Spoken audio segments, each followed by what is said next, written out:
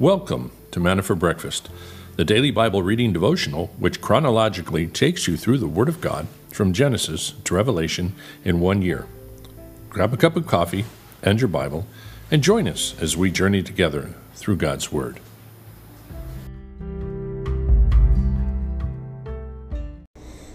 Good morning, everyone, and welcome. Nice to have you with us for our Sunday/Monday edition. Those of you guys that follow live, this is for Sunday. On the podcast, we'll be editing this, put it out Monday morning. But this is the morning where we do an abbreviation. We're just going to jump right into 2 Kings 15 and 16 today, and Galatians 3 if you want to find your place. So let's pray and get into God's Word. Father, thank you for this morning. Thank you for blessing us, giving us this time. And God, we earnestly desire to put these things in context and understand the days that we live in and know the beautiful things that you're doing through your work and your grace in the church and through the believers around the world. So thank you, God, and thank you for these wonderful letters that we have before us in Jesus' name. Amen. 2 Kings 15, in the 27th year of Jeroboam, king of Israel, Azariah, son of Amaziah, king of Judah, became king. Now he was 16 years old when he became king. He reigned 52 years in Jerusalem, and his mother's name was Jecholiah of Jerusalem. He did right in the sight of the Lord according to all that his father Amaziah had done. Only the high places were not taken away. The people still sacrificed and burned incense on the high places. The Lord struck the king so that he was a leper to the day of his death, and he lived in a separate house, while Jotham, the king's son, was over the household, judging the people of the land. Now the rest of the acts of Azariah and all that he did, are they not written in the book of the Chronicles of the kings of Judah? And Azariah slept with his fathers, and they buried him with his fathers in the city of David, and Jotham his son became king in his place. Zechariah over Israel. Now, in the 38th year of Azariah, king of Judah, Zechariah, the son of Jeroboam, became king over Israel in Samaria for 6 months. He did evil in the sight of the Lord, as his father had done. He did not depart from the sins of Jeroboam, the son of Nebat, which he made Israel sin. Then Shallum, the son of Jabesh, conspired against him and struck him before the people and killed him and reigned in his place. Now the rest of the acts of Zechariah, and behold, are they not written in the book of the Chronicles of the kings of Israel? This is the word of the Lord which he spoke through Jehu, saying, your sons to the fourth generation shall sit on the throne of Israel. And so it was. Shallum, son of Jabesh, became king in the 39th year of Uzziah, king of Judah, and he reigned 1 month in Samaria. Now Menahem, son of Gadi, went up from Tisra, and came to Samaria, and struck Shallum, the son of Jabesh, in Samaria, and killed him, and became king in his place. Now the rest of the acts of Shallum, and his conspiracy which he made, behold, are they not written in the book of the Chronicles of the kings of Israel? Menahem struck Tifsha, and all who were in it, and its borders, from Tisra, because they did not open to him. Therefore he struck it, and ripped up all its women who were with child. Verse 17, in the 39th year of Azariah, king of Judah, Menahem, son of Gadi, became king over Israel, and reigned 10 years in Samaria.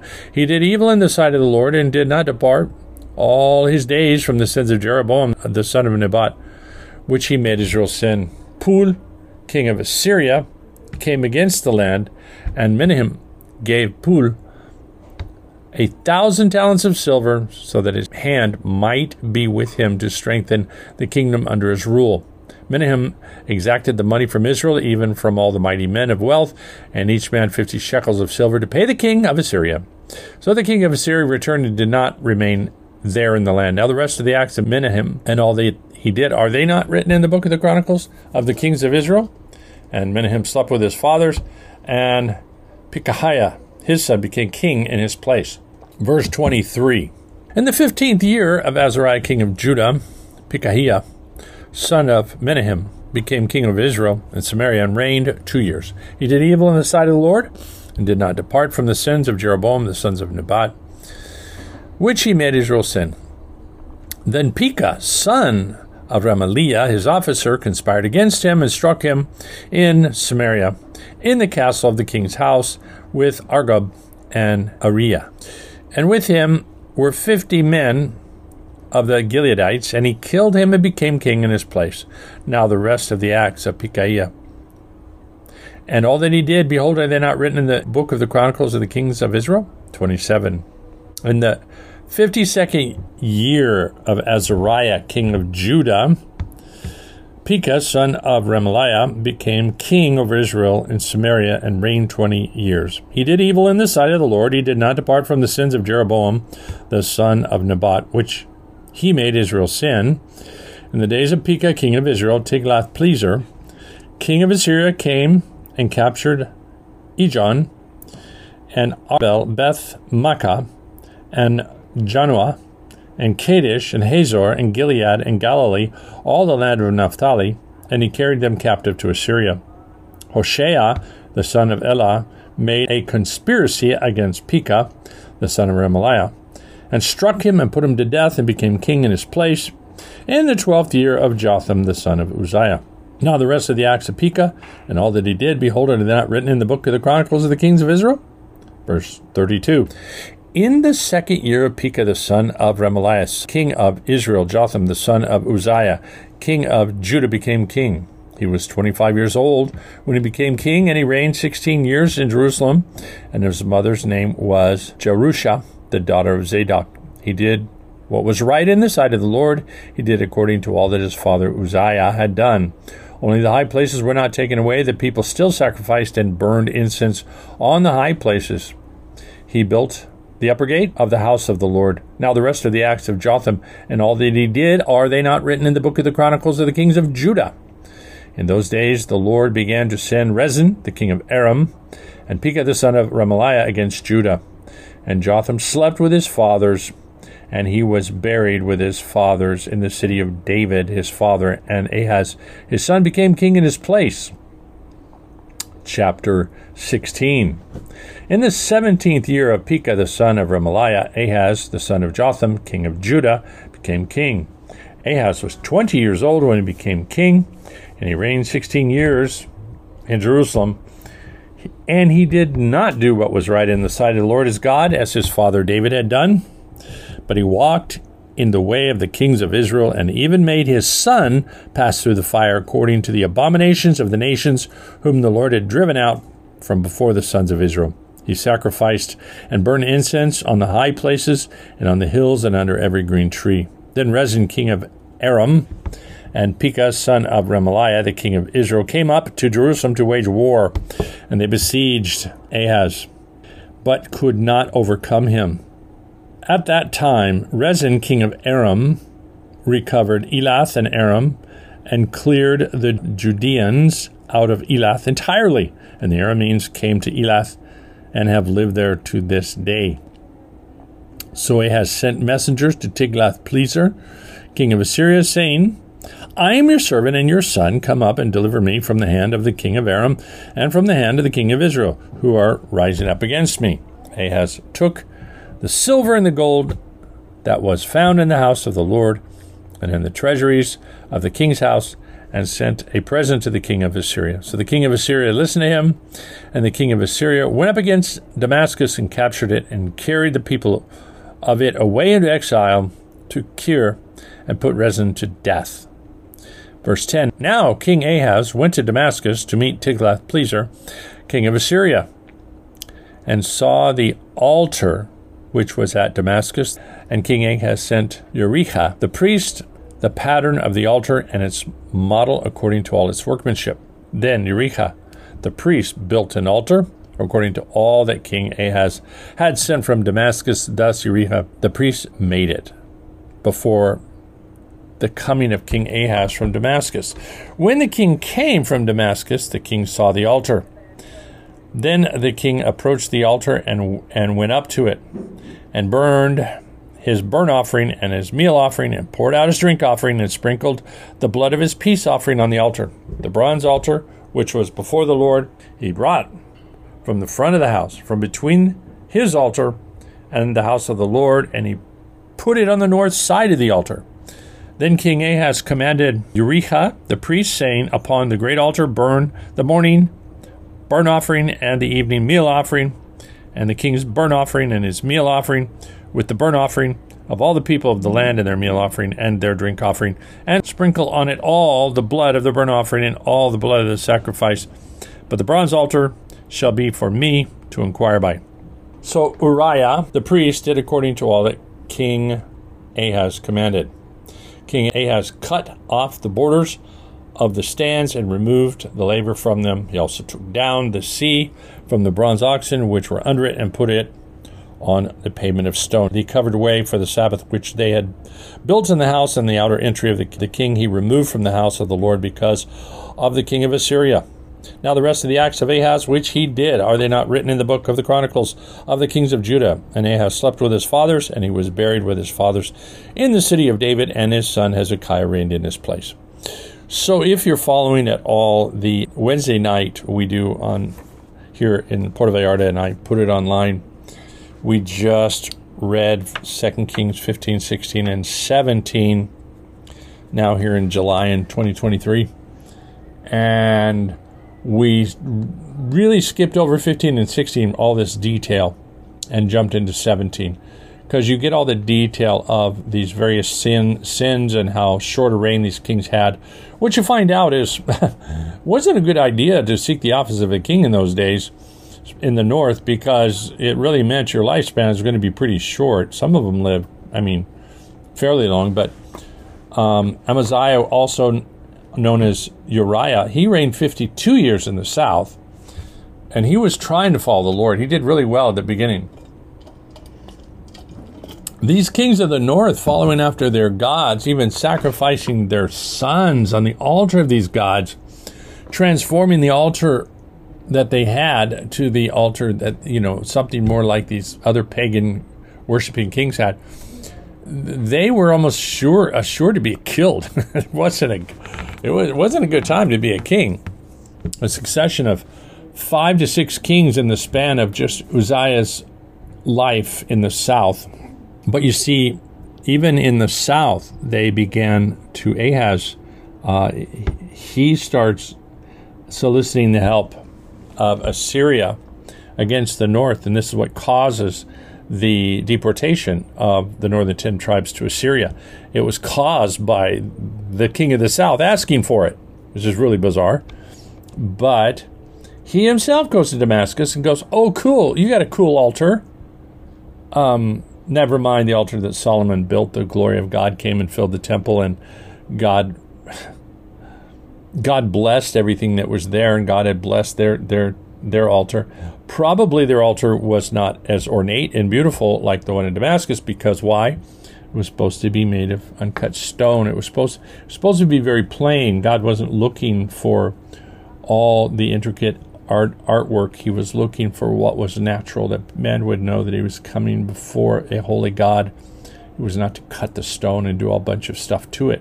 So he was looking at the outward appearance again, not the inward. He was looking at what he thought would be pleasing in his own eyes to God, which was an abomination. Horrible that he did all these things. But we see this is why both the north and the south go into captivity, because they had totally lost the understanding of what it was to worship Yahweh, what he was requiring of them, what he wanted them to do to be in his presence. Much more could be said, but you can go listen to that teaching on 2 Kings 15, 16, 17 if you want to. It's on the webpage, calvarypv.com. All right, Galatians 3 now. You foolish Galatians, who has bewitched you, before whose eyes Jesus Christ was publicly portrayed as crucified? This is the only thing that I want to find out from you. Did you receive the Spirit by the works of the law, or by hearing with faith? Are you so foolish, having begun by the Spirit, are you now being perfected by the flesh? Did you suffer so many things in vain, if indeed it was in vain. So then, does he who provides you with the Spirit and works miracles among you do it by the works of the law or by the hearing with faith? Even so Abraham believed God, and it was reckoned to him as righteousness. Therefore be sure that it is those who are of faith who are sons of Abraham. The scripture, foreseeing that God would justify the Gentiles by faith, preached the gospel beforehand to Abraham, saying, all the nations will be blessed in you. So then, those who are of faith are blessed with Abraham, the believer.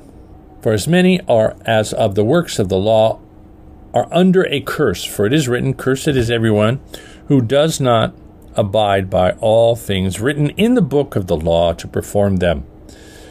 Now that no one is justified by the law before God is evident, for the righteous man shall live by faith. However, the law is not of faith. On the contrary, he who practices them shall live by them. Christ redeemed us from the curse of the law, having become a curse for us.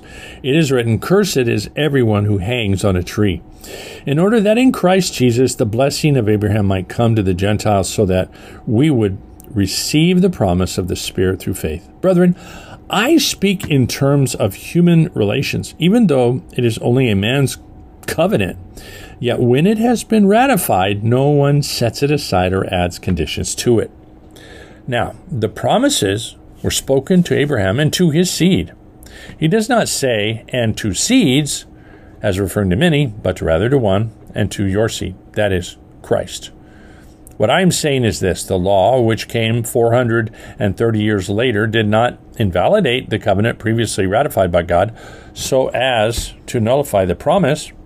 For if the inheritance is based on law, it is no longer based on a promise, but God has granted it to Abraham by means of a promise.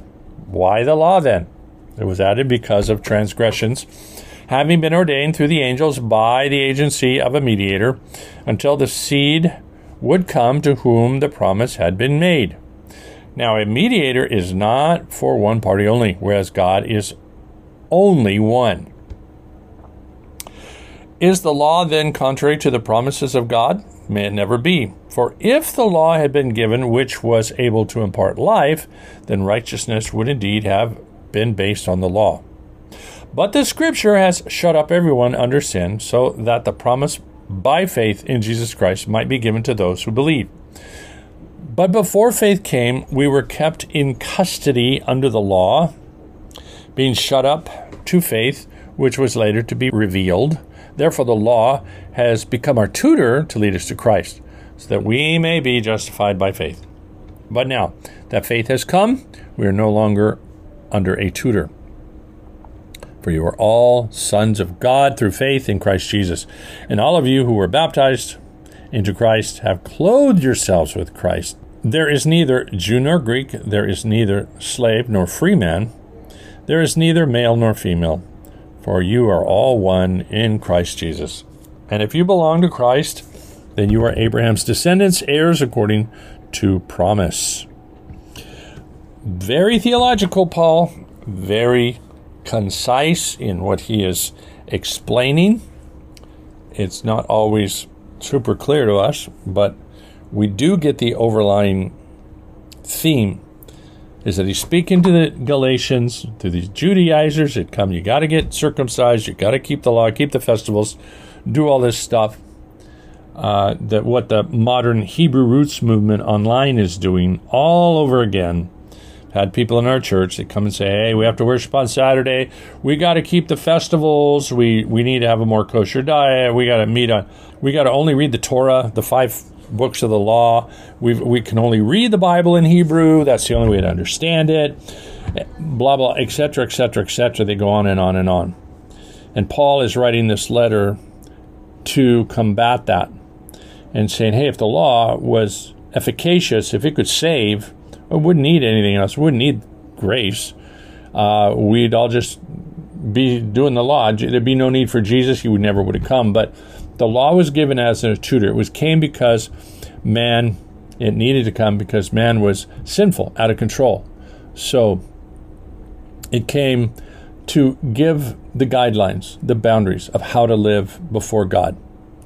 and those who would wholeheartedly seek after the law, in the heart of the law, to love the Lord thy God with all thy heart, all thy mind, all thy strength, and then bless their neighbor as actually, do unto your neighbor as you do unto yourself, was really originated in the Old Testament, and it was then later kind of expanded in the New.